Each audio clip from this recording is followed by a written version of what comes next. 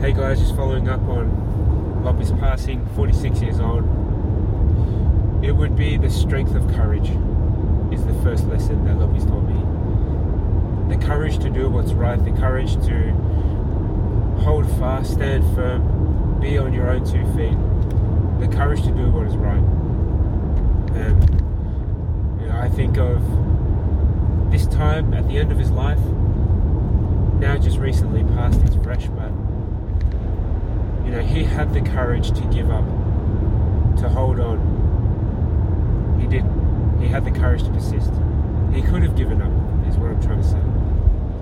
He held on for his dear brother in Tonga to arrive, for his uncle that he spent a lot of time with, Delini, all the families getting together, the strength of the resolve to come together.